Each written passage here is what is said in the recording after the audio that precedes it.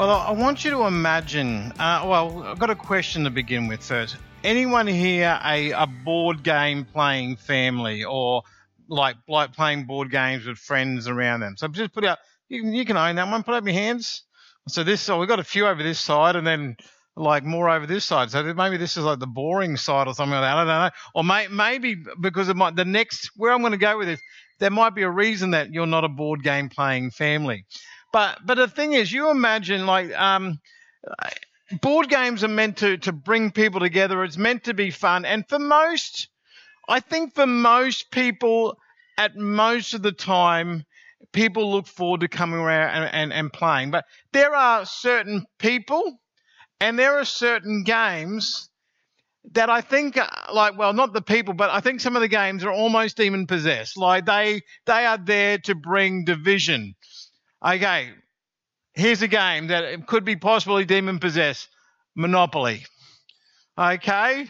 I don't think I've finished a game of Monopoly in years and years and years because by the end of it, no one's talking to each other. And that's for a whole lot of reasons. So Monopoly, the idea of Monopoly brings because you go, well, we're going to sit down and play Monopoly. It's going to take a few hours to play. We're going to have snacks. We're going to have it's going to be fun. And then the game starts. You pick your favorite piece and you get to the point where you sort of start rolling and you get a good roll. And I got this one. And you're sort of trying to work out which rules you're going to be following because there's different rules that people play. And anyway, so you get started and all of a sudden you start buying property. That's okay. And then there's that one person that is just landing on everything that you don't want to land on. And so they land on this, have to pay money here, and then they land on this and end up in jail, and land here and they miss out on getting $200. And so they're already having a rough time. They're not enjoying things. They're smiling through gritted teeth. But then as people start getting properties, then the deals start getting made. And you may have people that kind of I'm going to sort of throw some of my brothers under the bus here. Some of my brothers would be playing with younger kids and they will manipulate and wheel and deal with the kids because they know they can. Oh, don't you like this color card? How about we just do a straight swap? Oh, yeah, I can give you two of these for one of those. And they end up with Mayfair and Park Lane. And so all of a sudden they're manipulating with you. Everyone else is like, no, don't do that deal. But they're already hooked and they're done. And so you've got those kind of deals happening. You've got people ganging up on other people and you go, oh, that's not fair. And then you start, the houses and the hotels come out and you land on stuff. And then, because what makes it worse, what makes a board game worse when you've been playing for a few hours, all of a sudden you've got to use mathematics to actually work out how can I get some money back. I can mortgage this one and do this and I can give houses back. And all of a sudden it becomes a mathematical sort of equation to be able to sort of keep playing the game. And at the end of the game, well, the end that happens because no one wants to play anymore. Everyone just wants to go, oh, I'm done. Like one person, I quit. I can't win anymore. They quit. And then other people go, well, I'm going to quit as well. And all of a sudden then you may even have people sort of going off in different directions and slamming doors and going, I'm not playing that game again for years. Like it doesn't actually bring a lot of unity.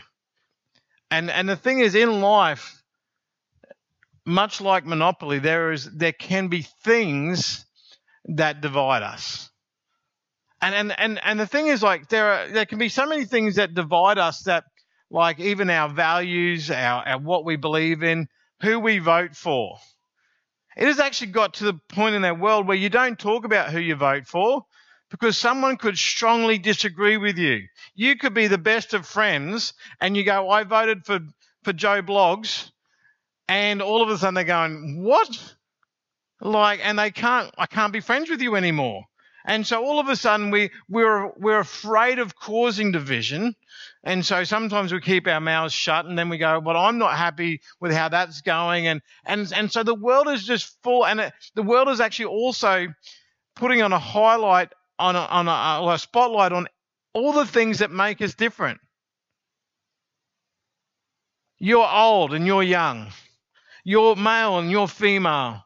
You're black and you're white and you're blue because you've been out in the snow too long. Like you are from a different country and we're from this country.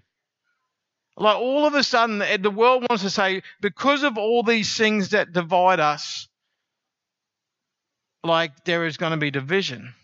And yet when it comes to the church, like we see in Romans, no, it's not Romans, going blank, but basically where the epistles say that there is neither male nor female, Greek nor Jew, slave nor free. And so Jesus has actually designed the church to have divisions to be unified. But how do we unify them? And again, we sometimes we think about unity in a way where we want to work on unity through agreeance.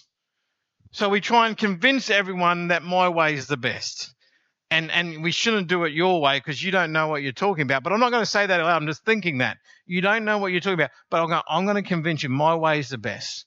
Or that person should do it, not that person. And so even the churches, when they're using human methods and human ways of thinking and philosophy, we actually get to the point where there is can be major division. And so with that, what we need to understand is that gratitude can make a huge impact in that, because gratitude is something that can truly unite us.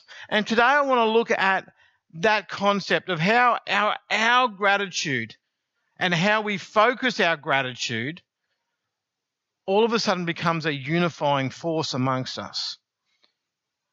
Because we actually have the opportunity to focus on the things that unite us rather than the things that divide us.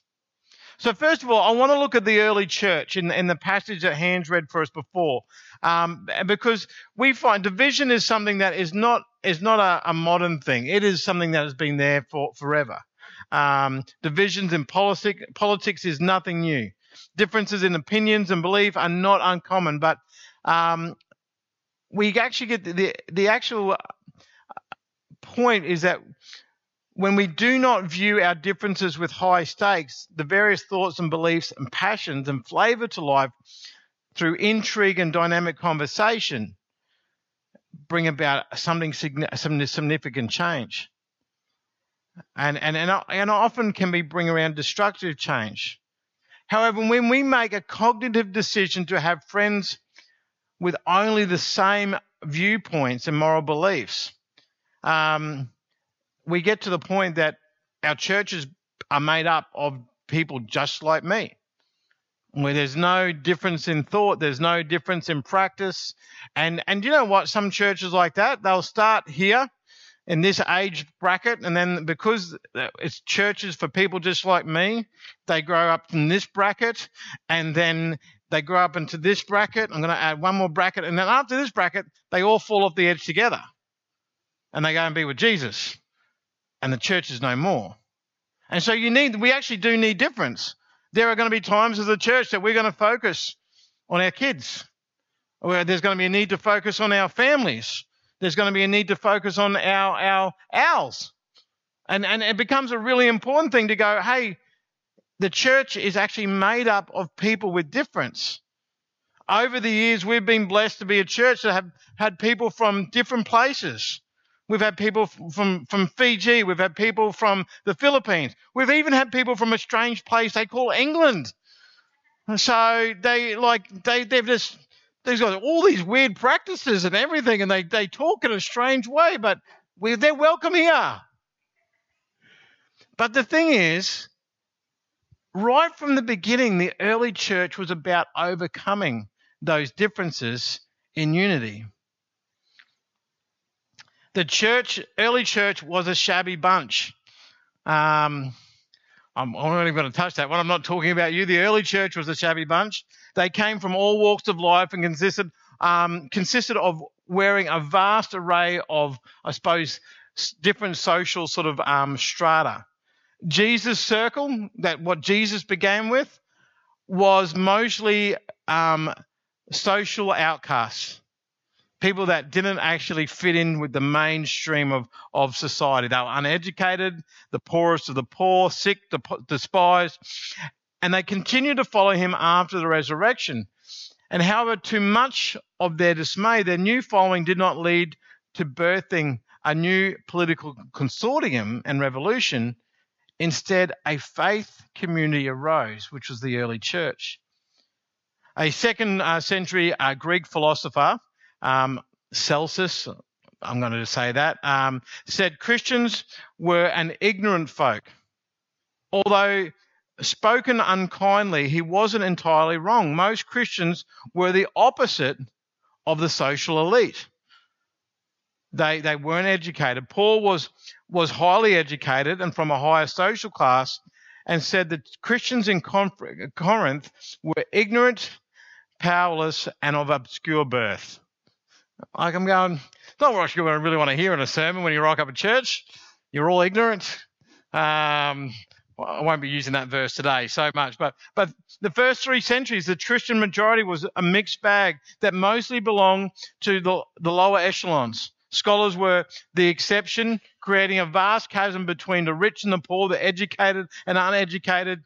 Believers of various ethnicities. We had Jewish people, we had Gentile people, Greek and Asian added to this mixture. And the early church found itself striving to unify amongst its hefty differences.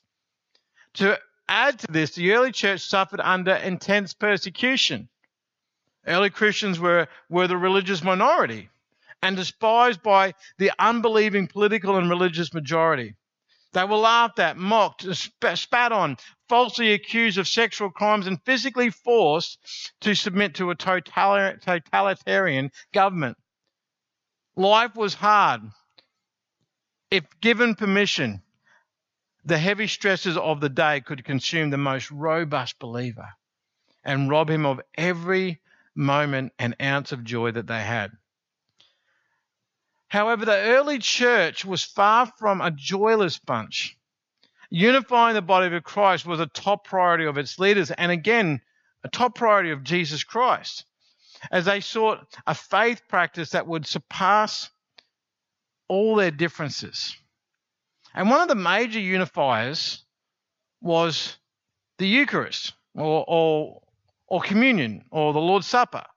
Eucharist is the original term for that. And again, taking of communion is grounded in gratitude. 2 weeks ago, we looked at this idea that Eucharista comes from that term charis, which is grace and thanksgiving. And so the Eucharist was a time that they all came together to do what? Thank Jesus. It wasn't like something that was like a vague sort of thing. They came together to celebrate the Lord's Supper, where everyone's heart, mind, perspective, focus was turned to saying, thank you, Jesus. As you looked around that room, whichever room that you were in, and you celebrated communion, everyone was in the same boat as you. Everyone was in a position where they needed what Christ did on the cross. Everyone was in the same position where they had to thank Jesus for what he had done.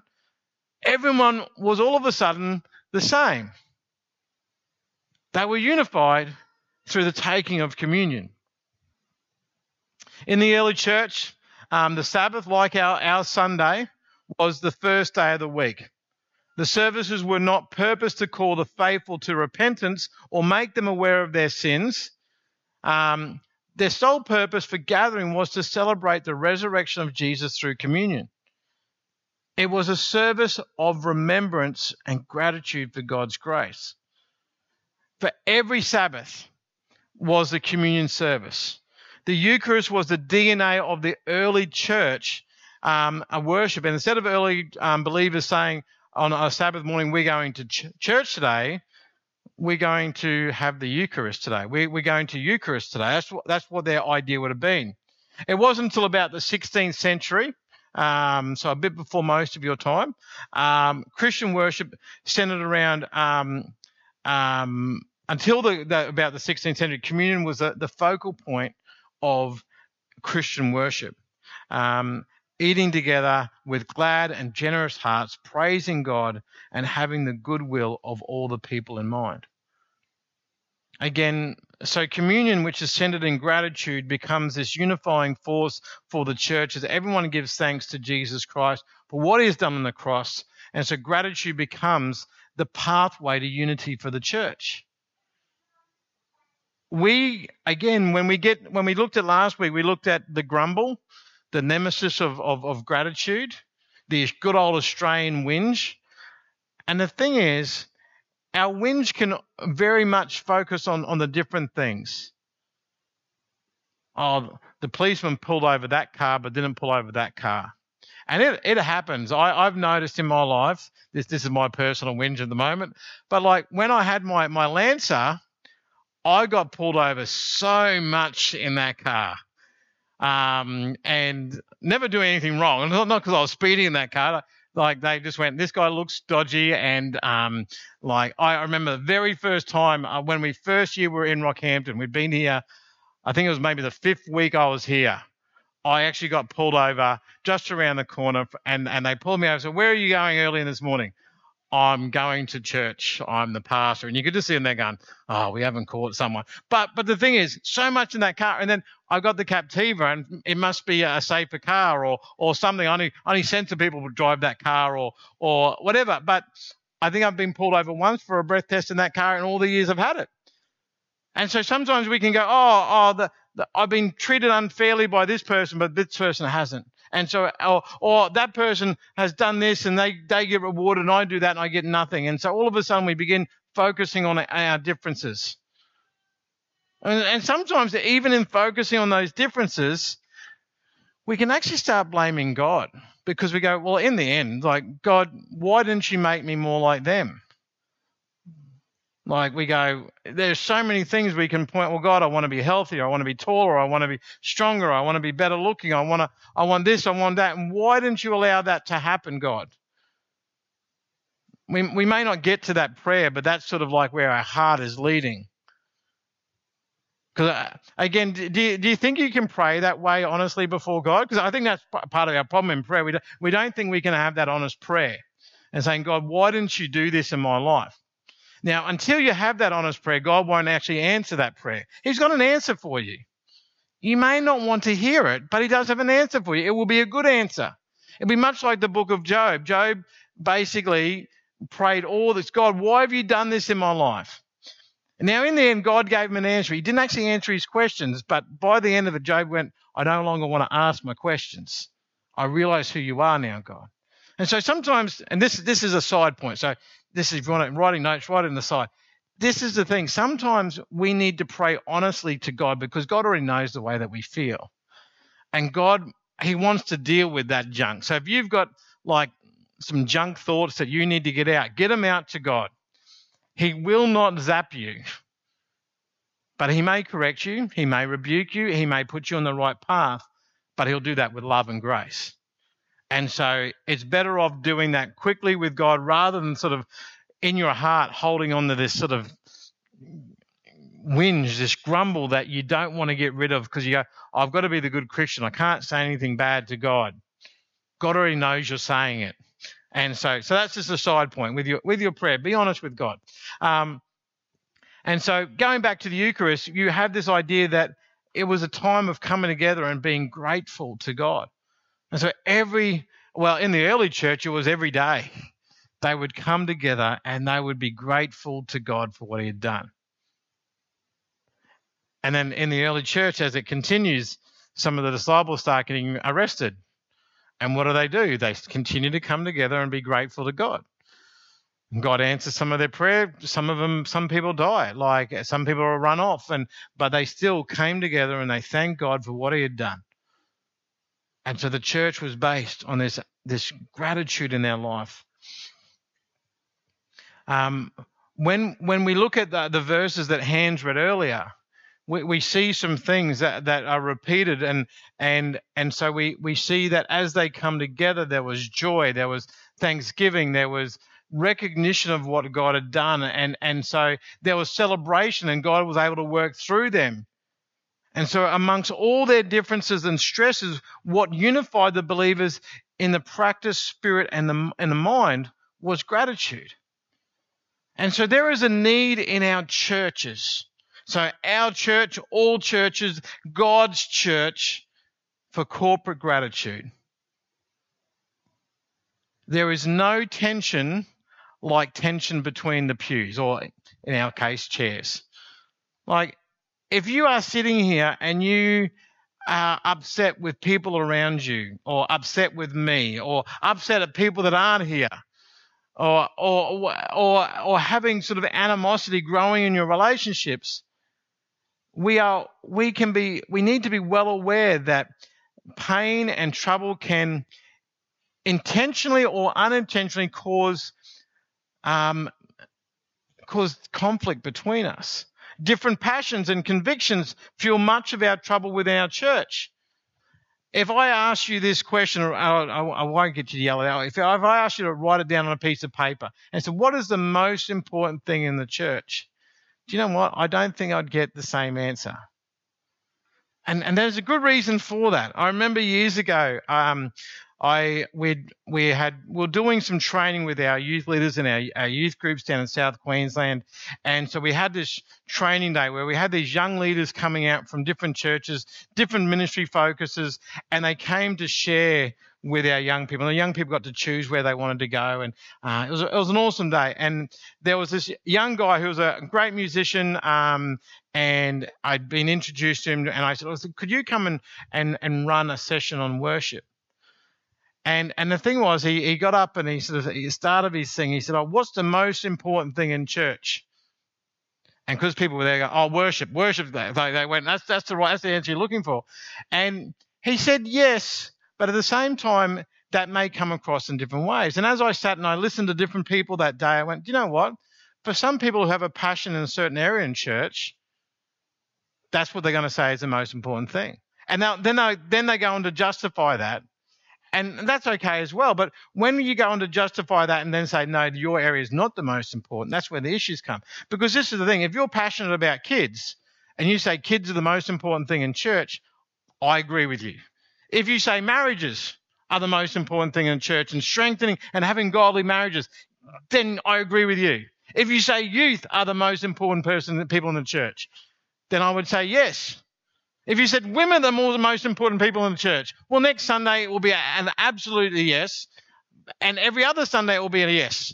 But at the same time, people can come up to me, and again, there are these major discussions to be had. Like men, it is important that we minister well to men in the church, but it doesn't take away the importance of ministering to other people.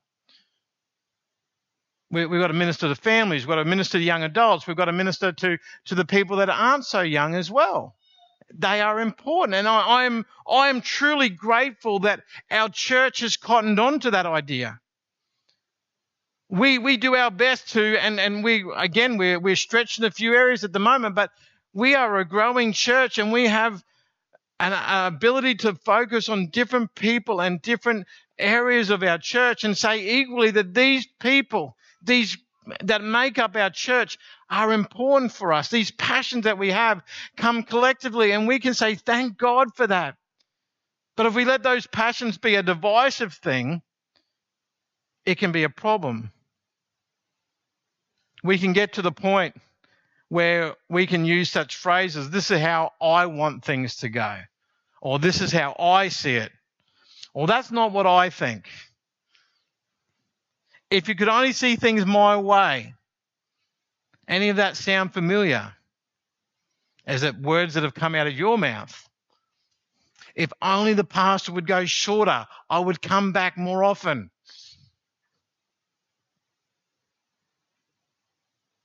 We know good and well that when good people with deeply felt passions within the church bump heads, things can go south quickly. In Romans 3:20-24, it says, therefore, no one will be declared righteous in God's sight by the works of the law. Rather, through the law, we become conscious of our sin. But now, apart from the law, the righteousness of God have been made known, to which the law and the prophets testify. This righteousness is given through faith in Jesus Christ to all that believe. There is no difference between Jew and Gentile, for all have sinned and fall short of the glory of God, and all are justified freely by his grace through the redemption that came by Christ Jesus. For all have sinned and fall short of the glory of God, and all are justified freely by his grace through a redemption that came by Jesus Christ. You know what? Back in Wesley's day, when Wesley first started out being as an Anglican minister, church was very different. This is one of the things that I think God worked in his heart, and he had really changed the way that he ministered through his life, was that basically the people in the pews paid for their seat, which basically paid for the priest. So this caused problems for a few things. One, church was for wealthy people. Secondly, if you're the pastor, you don't want to upset those wealthy people, because if they're not paying for their seat in church, all of a sudden you get to the point going, I'm not going to be making a living doing this. And so all of a sudden they would preach what the people wanted to hear. I didn't want to upset anyone. But the thing is, when we come to church, we are all on the same footing. We are all on the same foundation. Each one of you here, myself included, I'll bring myself down for this bit. We are all on the same level because we all have sinned and fall short of the glory of God. Not one of you are ahead of line of me, and there is no point in my life that I can say, well, I'm closer than you guys. The only time I could say that is when I'm sort of closer to the end. Like, that's probably the only way I can even say that statement. But it goes on in that passage in Romans saying that all who believe are justified by what Jesus has done. And that gives us reason for our gratitude, our reasons for giving thanks, that we are all in the same boat together. We are either with Christ and accepting what he has done for us, or not accepting or ignoring what he's done for us, or we are, wait a second, let me go back again. We are with Christ and we are all in the same boat going towards what his journey for us, or we have rejected Jesus. And again, some of our rejections aren't hard and fast rejections. They are like some people who are atheists and saying, well, I don't believe in God. I don't want to, that God fairy is a term that I hear used quite a bit. I don't want to, that's all rubbish. Let's get rid of all the myths in the Bible and not follow any of that stuff. Yeah, those people have made a choice. Some of us make a choice because we want what we want more than we want what God wants. And so we choose to kind of ignore God little by little, until we're in the same boat over here. And so we do need to get into a position where we go, well, it's not that I'm perfect. It's not that I'm sin-free. It's not that I've been a Christian for 20 years and so that makes me more of a Christian than you. It comes down to every day accepting the grace of God in our life so that we can live in the life that God wants for us. That's what it comes down to. And each one of us are in that same boat. Whether you are young, I'm not sure who the youngest one is here today, but whether you're our youngest or whether you are our oldest, we are all in that same boat. And so if you are 102, you need God's grace. And it gives you a reason to thank God.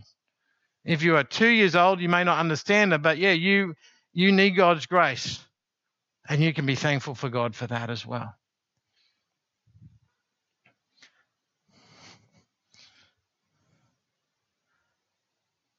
And the thing is, understanding this focuses us to be gracious. In a world that so much wants to pull us apart and divide us. Just look at social media and you will see the division.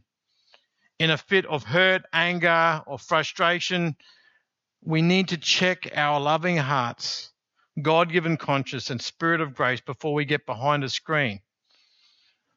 I don't know about you, like sometimes reading stuff on the internet just builds up anger. And it doesn't have to even be stuff that it can be. I remember one time there was a church that I knew of and they were posting photos of their big music team and their trumpets and everything else.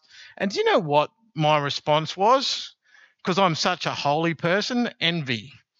Envy came up in me. I'm going, well, of course you've got that. Like, of course you've done all that. And I went, as soon as I went that, that's not a good thing for me to have when I read that. Like, that's not producing godliness in my life. That's not producing a good attitude. And it's not actually, I'm not focusing on being thankful for what I've got. I'm envious over what you've got and I don't have. And so we've actually got to check ourselves in situations like that.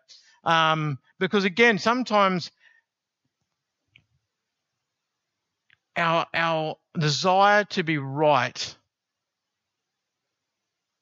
overcomes the need for us to be in right relationship.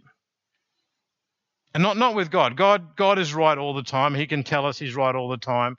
Often God is more gracious than we are with people that in our lives.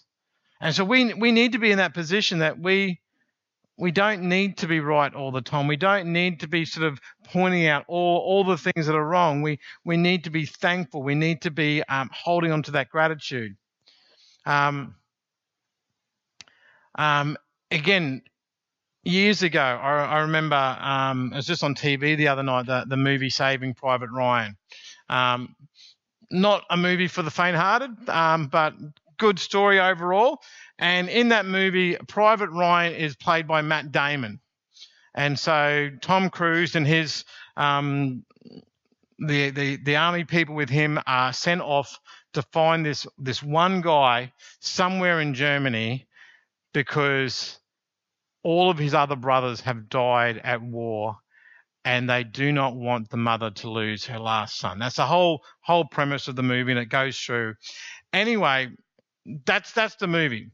My friends and I, my church friends and I, one night were after church having takeout, Hungry Jacks or something like that, and we were discussing the movie, and everyone was adamant that not only was Matt Damon in the movie, but Ben Affleck was in the movie. Because Ben Affleck, and at that time, Ben Affleck and Matt Damon, they went in the movies together. So of course he's in that one. And so all of a sudden, everyone I was with were sort of arguing, going, "Oh no, yep, he's in the movie." And this was the days before Google. So for some of you guys, you don't know what that is. Like, you couldn't Google it, you couldn't jump on your phone and look it up. Phones rang people in those days. That's kind of all they did. So it was very unexciting. But the one thing we had right near where we had the where we're having our takeout was, again, for some of you young people, it's called a video store. These were things where we actually went somewhere and hired something and took it home and watched it and brought it back the next day. Whereas these guys, you just go, I'm going to stream it, I'm going to stream it, I'm going to stream it. And so where we spent hours looking through a video store for something to watch, you guys spend hours trying to find something on TV worth watching. So just a different. But in saying all that, so I went to the video store with one other person. We looked at the video case because it was just out on the DVD, and we found it and went, oh, I'm right. Now, of course, being the gracious person that I am, I came back with all humility and said, I was right and you're wrong. I was the one person that was right, or you were wrong. But again, that didn't bring us together. But the flip side doesn't work either, because you can have people in our world who agree with the wrong thing, and that popular idea is made to be right because it's popular.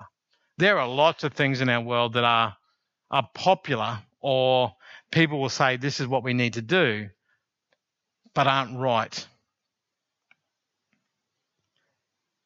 And so the thing is, we've got to find ways of coming together.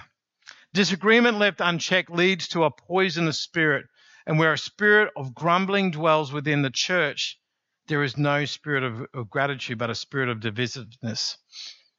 And while backbiting and argumentiveness continue, the evil one delights as we battle believers under the battle of righteousness. When we come into church and we end up fighting amongst ourselves to get our way, or this way, or that way, and again, I am so grateful that I don't see this much in our church. Again, a growing church, you may see that happening more and more. And so it's something that as we grow in maturity, gratitude needs to stay at our core as we come together collectively.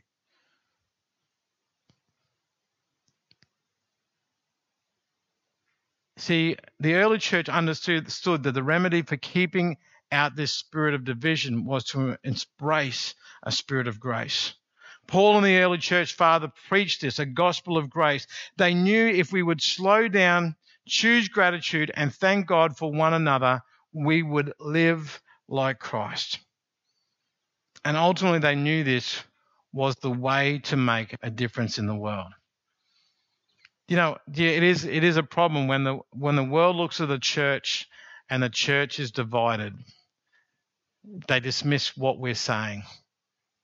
They ignore, like when we talk about loving each other and we don't love each other, all of a sudden it weakens our voice and our opportunity to speak God's truth. So what if we express gratitude for one another? What if we said words of thanks, wrote words of thanks, and prayed words of thanks? If we make a gratitude a habit, our hearts will soften to one another. And eventually, what we have in common will outweigh our differences. The psalmist understood the power of gratitude, which is why he told us, entrance into the gates of the Lord was through words of thanksgiving and songs of praise. So if we are meant to be a church unified through gratitude, what's going to be our homework this week? Can't send you home without any homework. The thing is, do you take time to be thankful for the church that you're in? Like, again, there are going to be, if we look for things to annoy you, you will find them. Please don't, you're all looking at me. I'm feeling very judged right now. Like, looking for ways to annoy you. Everyone looks at me. But the thing is, we do need to get to a place where we are regularly, even if it's just in our prayers, thanking God for the people that we have and the blessings that we bring. And do you know the thing that I love doing is when I find out something new about people, and all of a sudden, whether that's something that God uses in 2 years' time or 10 years' time, I go, oh, that's an interesting thing. Like, thank you that God has brought that in my life. Thank you that God has provided people that can serve in different ways. Like, I don't know if, again, like I probably have a different perspective on our church at times than most of you, and I see how God, you know, if something's leaking, you put your finger and stop the gaps. You know, for years it felt like I was doing that and toes, and all of a sudden God hasn't just put his fingers in place. He's like given me a new boat. And people have come in and people have stepped down from one thing, and then God has supplied someone else. And then people are wanting to do this, and people are generous in this area, and people are building relationships over here. And I'm going, God, this is amazing. I'm so thankful for this group. I'm thankful in this church for the people that feed me and encourage me. But then as I was preparing this, I'm going, are there people in the church who are going, maybe because of ignorance, maybe because of frustration, some of those divisiveness things that maybe I'm not thankful for? And I need to get to a point where if there are people that I'm struggling in relationship with, I need to find ways to be thankful that they are here. And maybe that's something that I need to do, is I need to go up to people and say, hey, we don't know each other very well. Let's get to know each other. Let's share our God stories with each other and go on that journey together. Or show up in those times of need. Or even, hey, how have you been doing? And seriously sort of mean those things. But if I'm doing that, you know, those are things that we all can do. We can all be in a position where we can grow in relationship with people, and then we become, again, thanking God, focusing on that. We are thankful for the church that God has placed us in and the people that come with it. Now, some people are a challenge. Some days you will be that challenge. Other days you'll be the person who can show grace. And so if you want to be shown grace, if you want a church that's thankful that you are here, then you've got to work on this idea that we've got to be thankful and gracious to those around us as well. So homework for this week. Be thankful for the people you have. And again, you might want to get really specific. You might want to write down, I've got a pastor, an older pastor, that he basically says he divides up his days and who he prays for. And every time he rings me, I pray for you every Tuesday. So you might want to bake people into groups and pray for them every day. That's a lot of praying. That's okay. Like, we can do that. We can pray. We can thank God for our children in the church. We can thank God for our families. We can thank God for this. We can thank God for our musicians. We can thank God for our leaders. And all of a sudden, like, for some of you, you've filled up your week already. Like, anyone out there, when I come to pray, I don't know what to pray about, just giving you a whole heap. And again, as you start praying for some of these people, you could come up to them and say, hey, I want to pray for you every Wednesday. Is there anything I can be praying? I really appreciate what you do around the church. How can I be praying for you? Now, again, they may have a huge list. They may have 2 things. They might come back to you with some things. But isn't that a way we can be thankful for people in our church, by praying for them? Even for the people that come in and help out where they can, for the people that do those unseen things. Let's be thankful for them. Let's be thankful for what God is doing in our lives. And as we share that, all of a sudden, like even what Brenda shared this morning, becomes encouragement to us all.